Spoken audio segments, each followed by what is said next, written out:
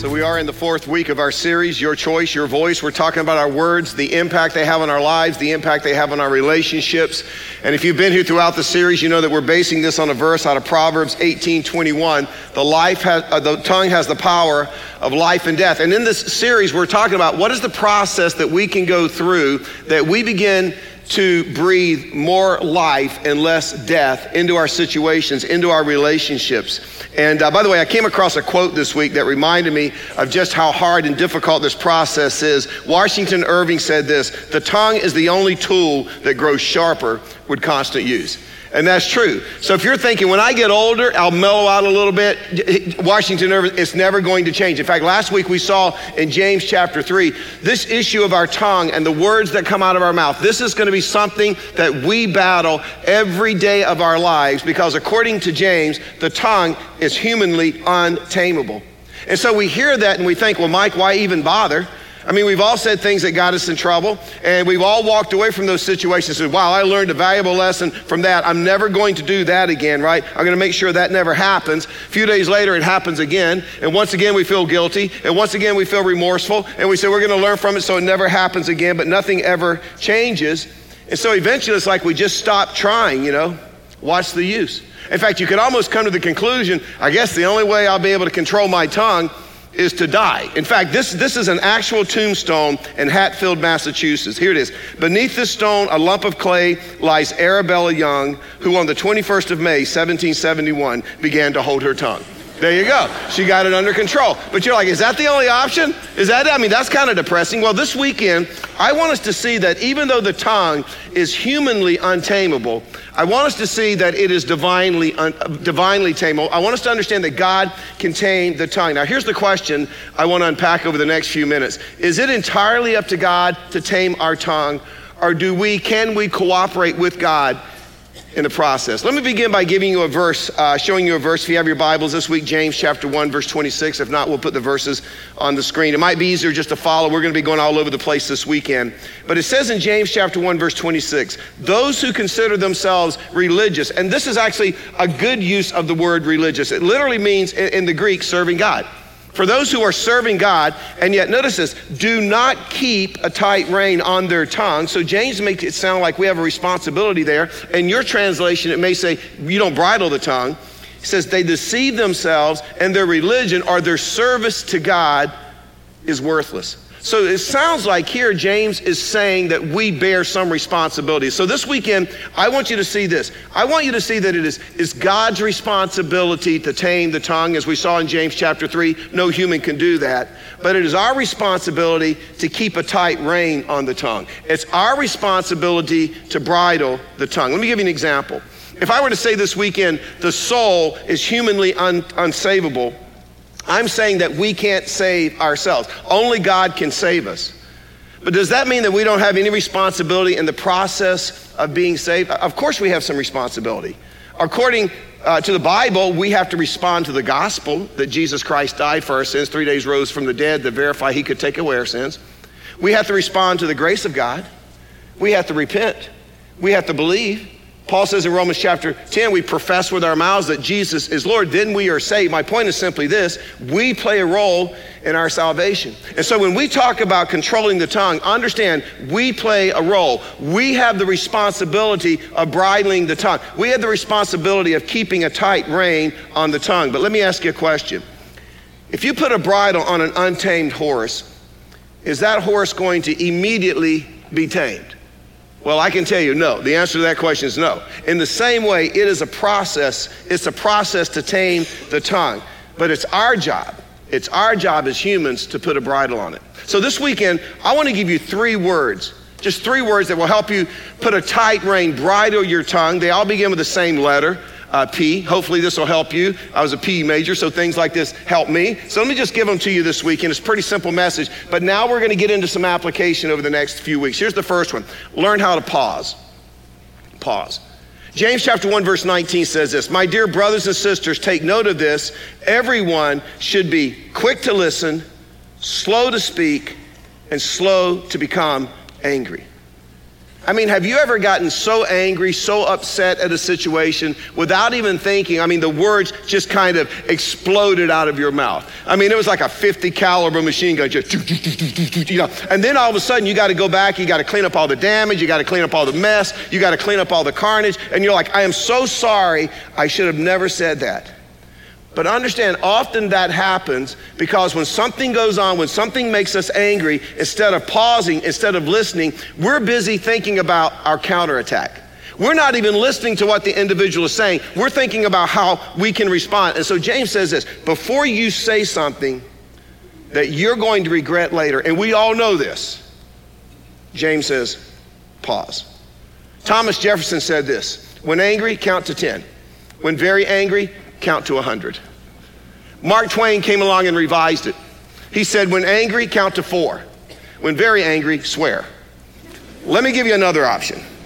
Before you speak, remember the word wait. Why am I talking? Just wait. Why am I talking? Instead of saying anything, just pause. I've had Laura say to me, and I know you're going to think this is hypothetical, but I think this has actually happened many times. I had Laura look me in the face and say, I am so mad. I am so upset at you right now. I can't even talk to you. We're going to have this conversation later. I'm telling you, that's exactly what James is saying here. He's saying, wait. Before you say something that you regret, wait. Now, speaking of anger, let me just say something. I was actually going to say something this weekend about the current events that are going on in our country. There's a lot of anger. There's a lot of hurt. A lot of emotions have been stirred up. And it just feels like if you watch the news, the best thing to do is just not watch the news. But if you watch the news, don't you kind of sense that we're kind of on the brink of chaos, imploding, destruction? Well, Abraham Lincoln once said this, America will never be destroyed from the outside. If we falter and lose our freedoms, it will be because we destroyed ourselves. It kind of feels like we're turning on ourselves and we're destroying ourselves. And so I was going to say something this weekend, maybe some steps we could take toward, lowering the rhetoric and understanding and understanding where people are coming from. But you know what? And I literally wrote it out word for word. I decided not to because the angst is so high right now, no matter what I say.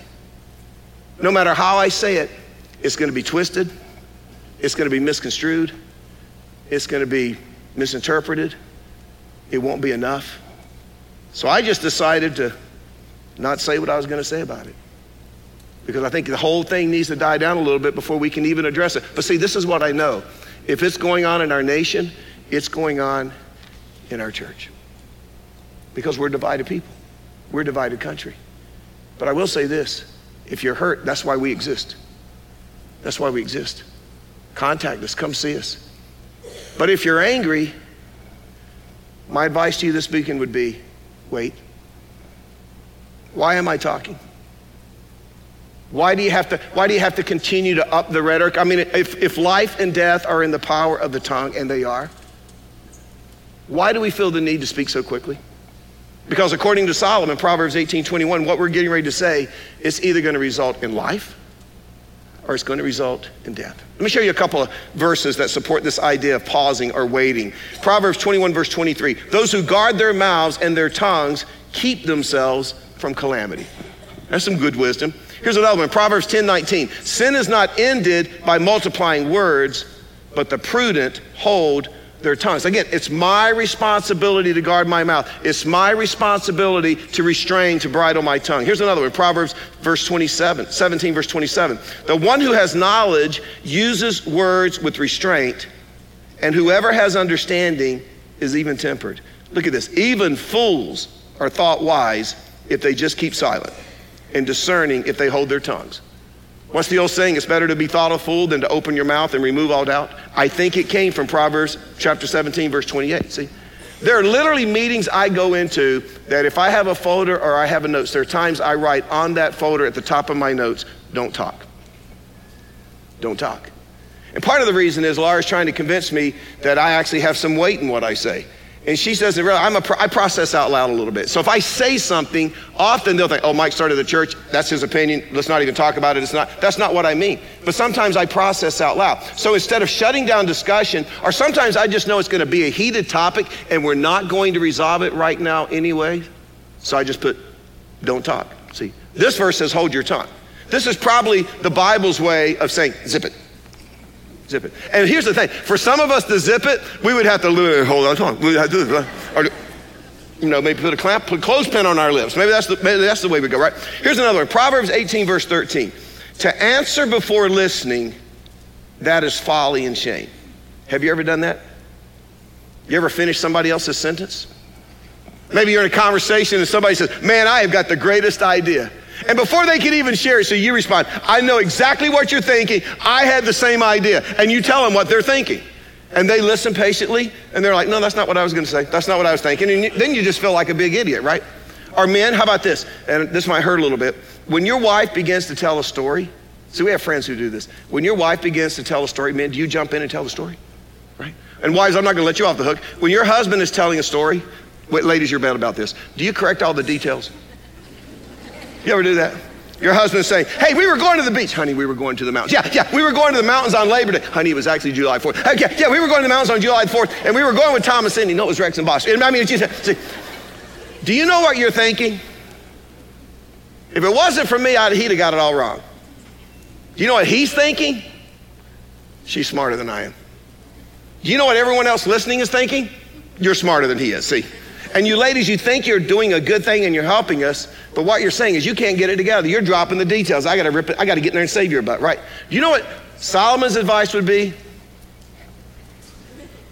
And you may have to stop doing that, just zip it. Learn to hold your tongue. Why am I talking? Pause before you say anything. That's pretty simple. Here's the second one, ponder. By the way, this word ponder, it means to think, it means to reflect, it means to process. And when we think of the word ponder, we think, oh yeah, Luke 2, the Christmas story.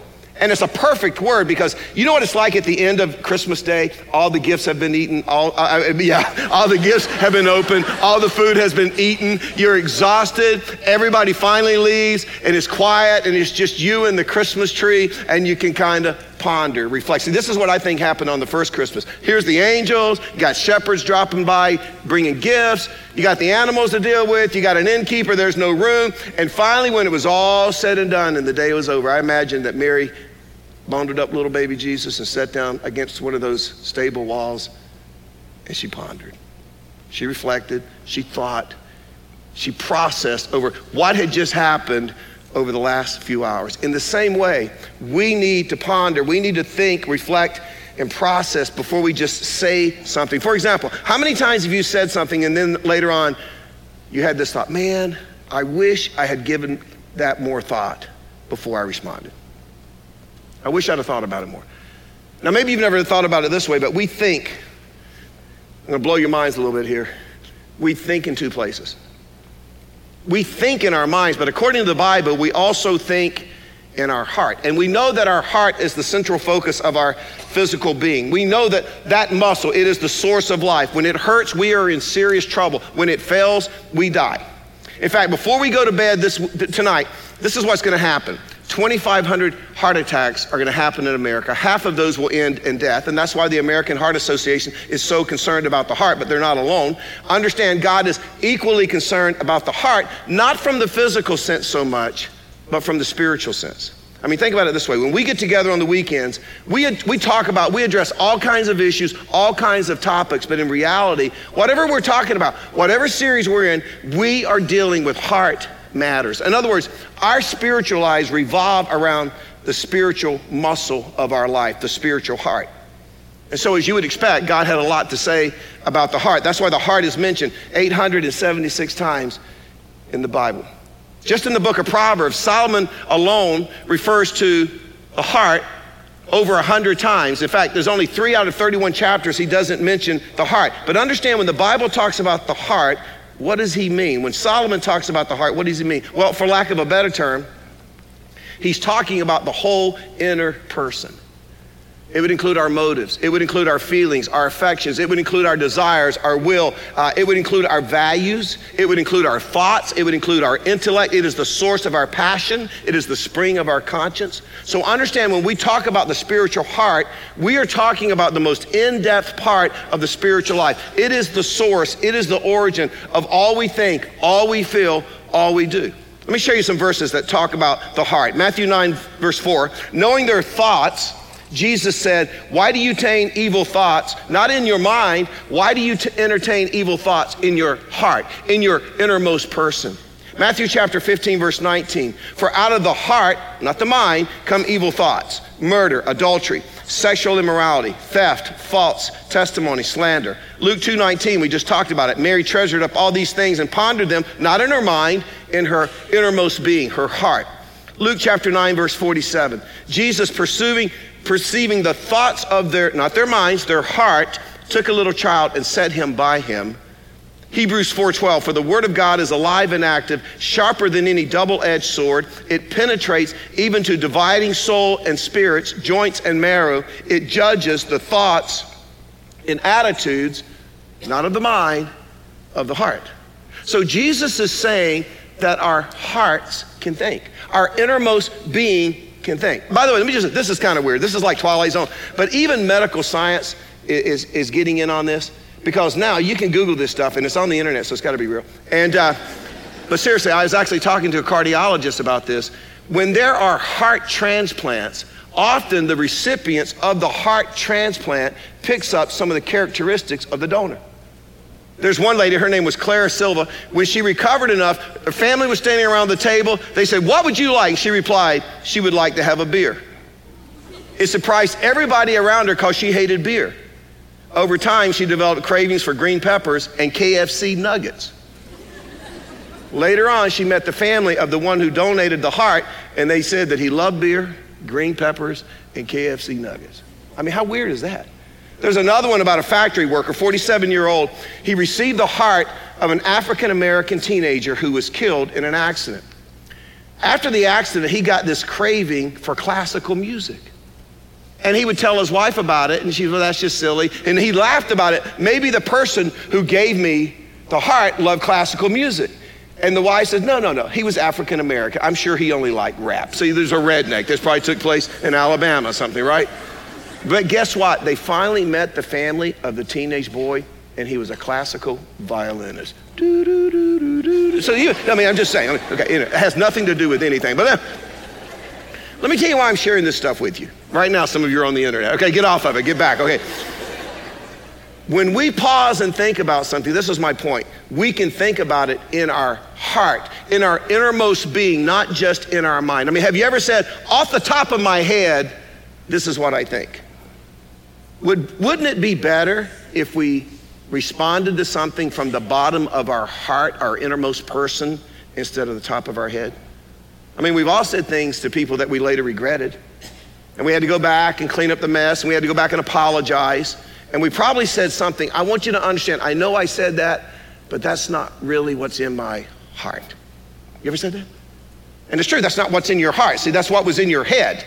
That was what was in your mind. But understand this, when we become Christians, according to Paul, this is what he said in 2 Corinthians chapter 5:17. We become brand new creatures. Listen to this. Therefore, if anyone is in Christ, the new creation has come. The old has gone, the new is here. What's he talking about? He's talking about our heart. He's talking about our innermost being. He's talking about that inner person. So I kind of had this thought. Let me give it to you. We should let our converted heart tell our renewing mind what to say. I mean, just stick with me. Remember we did the series Taking Flight, and we talked about Romans chapter 12, verse 2. Paul said, do not conform to the pattern of this world, but be transformed. How? By the renewing of your mind. And how do you renew your mind? We said it's like refinishing a piece of furniture. You got to take off the old, you got to put on the new. In the very same way, we have to look into our minds, and we have to identify the lies that we have believed before Christ that shaped how we lived our lives. Sometimes we learn them from culture. Sometimes we learn them from our family. Sometimes we even learn them from religion, but they don't line up with God's word. So we have to find those lies, remove those lies, and replace them with the standard, the truth of God's word. And Jesus said in John 8:32, when you do that, You'll know the truth, and the truth will set you free. But we're transformed by the renewing of our minds. So why don't we let our converted hearts, our innermost being that is brand new in Christ, work in conjunction with our renewing minds before we speak? You think it would make a difference? What if before we spoke, we thought, what does God's word say on this? But here's a better one. How would Jesus handle this situation? How would he respond to this situation? See, that's letting your converted inner man working with your transforming mind, teaching you how to speak. But if that's going to happen, we got to learn to pause first of all. And then we got to learn to ponder, reflect, process before we speak. Now here's the last one. Pray. And I'm going to tell you right now, this is the most important one. Let me show you an incredible passage, one of my favorite stories in the entire Bible, Isaiah chapter 6, verse 1. In the year that King Uzziah died, Isaiah says, I saw the Lord high and exalted, seated on a throne, and the train of his robe filled the temple. What a vision this was. Above him were seraphim, each with 6 wings. With 2 wings they covered their faces. With 2 they covered their feet. With 2 they were flying. And they were calling to one another, Holy, holy, holy is the Lord Almighty. The whole earth is full of his glory. Now notice this. At the sound of their voices, the doorpost, the thresholds shook, and the temple was filled with smoke. So think about this. When Isaiah he's in this presence of God. And the very first thing he thinks about, when he's in the presence of God, the very first thing that he thinks about that comes to his mind is his mouth. Look what he says in verse 5. This is Isaiah speaking. Woe to me, I cried. I am ruined, for I am a man of unclean lips, and I live among people of unclean lips. And my eyes have seen the King, the Lord Almighty. Then one of the seraphim flew to me with a live coal in his hand, which he had taken with tongs from the altar. With it touched my mouth and said, see, this has touched your lips. Your guilt is taken away and your sin atoned for. Then I heard the voice of the Lord saying, whom shall I send, and who will go for us? And Isaiah said, here am I, send me. But this is what I want you to see. Isaiah didn't say, here am I, send me, until he had been in the presence of God and he had this encounter with God. And when he went into God's presence and he had this encounter, you know what he realized? Wow, I got a potty mouth. And not only that, I'm surrounded by a whole lot of people with potty mouths. And the first thing Isaiah thought was, God, I can't control this area of my life. I can't control my mouth. I can't control the words that come out of my mouth. I need help. This is what I learned from Isaiah chapter 6. I need an encounter with God every day. I need to be in the presence of God every day. Not just to read a few verses from the Bible, so I feel good about reading a few verses from the Bible. I need to see God every day. I need to be in his presence every day, because this is what happens. When I get into the presence of God, I'm reminded of my faults. I'm reminded of the sins that come out of my mouth. And I can confess my faults and I can confess my sins. I can then go to the person and make it right. And then when I do that and the bridge has been built back, I can be used by God to impact the people in my life that he has placed around me. Not because I'm good, not because I'm talented or gifted, not because I went to seminary, not because I'm so spiritual. I am probably the least spiritual pastor, I'm just going to be honest with you, you're ever going to meet in your life. I can only do it because I've spent some time in the presence of God. A few weeks ago, we were in the series, #Amen. And remember I talked about talking to God and going boldly before God. But then the second week I talked about you got to listen to God. Because if you don't listen to God, you're not going to be on track with what God has for your life. You got to be in his presence to hear what he has to say. And I shared just some things that God has done in my life during my one-on-one time. And last week, I just thought I wanted to share this with you this weekend. Last week, I told you we decided that we were going to sell our house in 12 Oaks, and I joke a lot about 12 Oaks. It's just a neighborhood like any other neighborhood. They got golf carts. I think that's kind of weird. But I mean, it's still a good neighborhood. But we never planned on living in 12 Oaks. In fact, we lived in Apex. We had a beautiful home. We decided we were going to downsize. We were going to build our forever home, which is one of the cheesiest things I've ever heard in my life. But we were going to downsize. It was going to be where we were going to spend our retirement. And Laura had designed this little ranch. She had planned it herself. We had a builder friend in the church. He said, I can build it for you. We found a lot. It was a ranch. You know, it takes different size. We could not make the numbers work. So I saw my friend at church one Sunday, and I knew it was stressing him out, trying to make the numbers work for us. And I knew we were stressing him out, probably asking for too much. And finally I said, is this stressing you out as much as it's stressing me out? And he said, yeah. And I said, man, your friendship's more valuable to me than a dumb house. Let's just forget it. And we hugged, and that was it. You know, we saved our friendship, you know, but we'd sold our house. And we were going to move into an apartment and live while we built this little house. But I told Laura, I said, hey, this is silly. Why are we going to move in an apartment and move twice? Maybe there's a house out. Let's just go find a house. I mean, I wanted a downstairs master, and I didn't want anybody in my backyard. That's all I cared about. I don't want anybody in my backyard. I don't want to be on my patio and somebody looking at me from their patio. That's just weird. That's just what I wanted, right? And so we drove out to 12 Oaks because there's so many families from Hope that live in 12 Oaks. So we drove out there, and we walked into a parade home, and it was beautiful. And we're like, well, first of all, it's nicer than we need. It's bigger than we need. It's more than we want to spend. We could afford it, but it was more than we wanted to spend. And so we just kept looking, and we just kept going back to that house. We kept going back to that house. And I can still see this. One day we were in that house, and Laura was standing in the family room area just looking around, and I was kind of standing in the kitchen leaning on the counter. I said, you love this house, don't you? She said, yeah. I said, then buy it. And she said, is it wise? I said, I don't know. I said, you know what, honey? We've been in the ministry for 37 years. We've been sacrificing for Jesus for 37 years, right? You can hear me saying it, right? Hey, you know what I said? I think we deserved it, and I think we've earned it. And if you want to live in this house, let's buy this house. Bought the house, right? Well, working on this series, so just so you know, these start months ago, okay? So these things have kicked my butt way before you ever hear them. There were two messages in particular that just really worked on me. One was last week, that if you're a teacher, you're going to be held to a higher standard. And then the other one was the one I'm going to share next week, because next week we're going to make this transition, and we're going to turn to the positive, and we're going to start sharing with you some phrases that can change your life. And next week I'm going to talk to you about the power of I love you, but from an agape love perspective. And we're just going to dig into 1 Corinthians 13 next week. And I want you to see what love really is when you say you love somebody.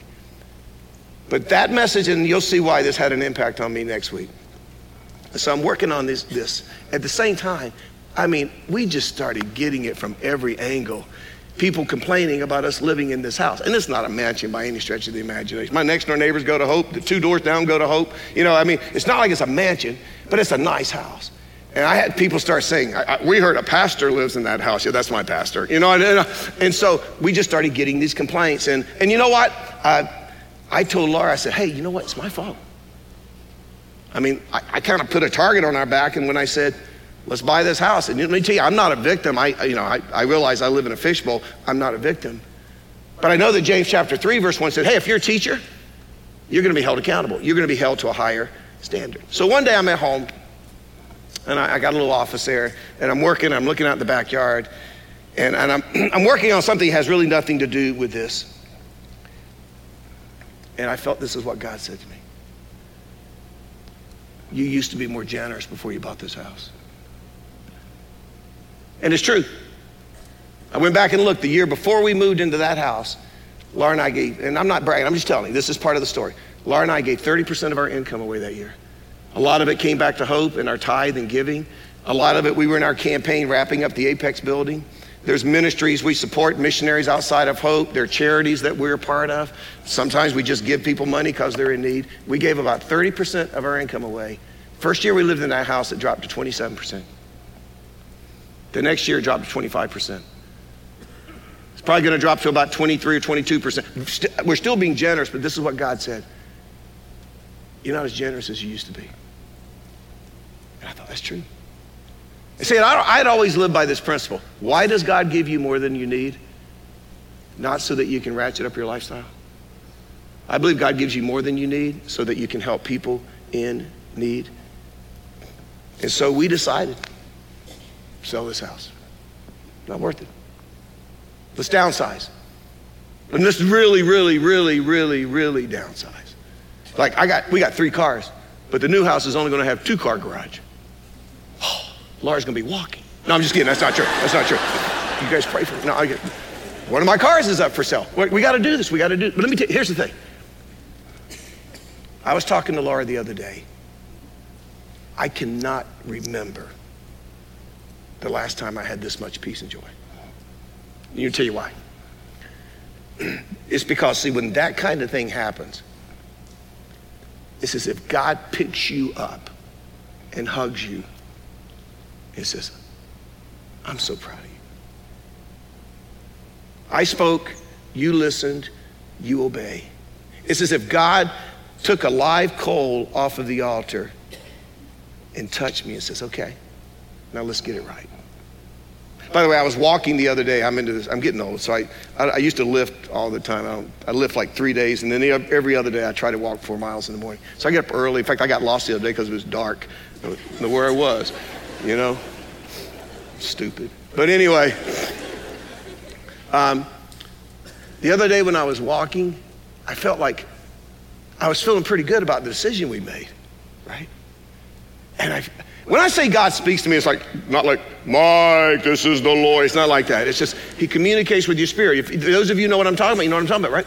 So as I'm walking the other day, I'm just walking, and I think when Laura walks, she listens to like Hillsong, because she always comes back and tells me about this song. I was listening to Ozzy Osbourne, Mama, I'm a-Coming Home. That's kind of my worship time when I'm walking. So I'm listening to Ozzy, and and it's as if God said to me this, by the way, that thing about you deserved it. Let me remind you, what you deserved was hell. But I gave my son. And you earned it. Don't forget, everything you have, I gave you. And I'm going to hold you accountable for what you do with it. I got to tell you, let me tell you something. Some of you, you're like, oh, I wish my Christian walk was like that. I wish I was so spiritual like that. Let me tell you something. You've tried your entire life. Let's get back to, you've tried your entire life to control your mouth. And maybe it's not your mouth. Maybe it's other areas of your life. Let me just say this. And I'm going to kind of wrap this up, and I'm going to throw you a curveball. Maybe the reason that these things are such a struggle for you is because you have just never truly been saved. You've never really responded to the gospel that Jesus Christ died for your sins. See, you're not a new creation, because see, all the old things haven't passed away. You still battle them every day of your life. You're just not a Christian. But here's the good news. That can change right now. But this is what it will take. You have to lay everything down on the cross. And that's a spiritual way of saying this. If you're at church, but you're not a Christian, I'm telling you, you're depending on something. It may be the fact I'm in church. Me and God are going to be okay. Hey, I gave some money to the Hurricane Relief Fund. Me and God are okay. I serve down at the grocery store every once in a while. Me and God are okay. I don't kick the neighbor's dog as much as I used to. I'm telling you, me and God are tight, right? But I'm telling you, one question God's going to ask you when you show up at the pearly gates, and it's simply going to be this: why would I let you in? And if your answer it's not because your son Jesus Christ died on my behalf and shed his blood for my sins, and I accepted that gift and I surrendered my life to you. See, that's what I mean, laying everything at the cross. Everything you're trusting in to be in a relationship with God, you got to set it aside, and you got to transfer your trust to what Jesus Christ did for you on the cross. And that can happen right now at all of our campuses. So I just want to do this. I just want us to bow. And I know this is about the tongue, and this is about the tongue, because until you get into the presence of God, it ain't ever going to change. And you're never going to get into the presence of God until Jesus Christ, through what he did for you, reconnects you with him. So I'm going to ask you to bow, and I would just ask you for a second just to search your heart and ask yourself before I close in prayer, am I really a Christian? Not do I go to church, not did I go through confirmation, not do I try to be a good person, not even do I try to obey the Bible. Have you ever gotten to the point where you remember saying, Jesus, I accept what you did for me on the cross when you shed your blood. I accept that to pay for my sins. And I believe that you rose from the dead 3 days later to verify that you were the Son of God, the only one who was capable of taking away my sins. And I transfer all of my trust from me and what I want to do to be in a relationship with you to, Father, what your Son has done for me. And I'm trusting in Jesus. Father, right now I pray that people will make that decision. Because this isn't a mouth issue. It's not a word issue. It's not a house issue or a car issue. It's not a greed issue. It's a heart issue. And until our hearts are transformed, until they're created new, nothing's going to change. Nothing's going to change. And I pray right now for those praying this prayer that they will sense a presence in their life of you like they've never felt before. A sense that you're saying to them right now, welcome home. This is where you belong. You're my child. And Father, that's where we start. And these other things that we have, these are things that you're going to work on in our lives. But that's where we've got to start. Take us into your presence. Transform our lives. In your name we pray. Amen. Thank you so much for joining us for this week's message. We are so excited to be a small part of all the great things God is doing in and through your life. If you would like to take the next step in your spiritual journey, download our app to find ways to connect, opportunities to serve, and other resources. And if you'd like to contribute financially to our vision of reaching the triangle and changing the world, visit us at gethope.net/giving. Thank you for your commitment to resourcing hope as we love people where they are and encourage them to grow in their relationship with Jesus.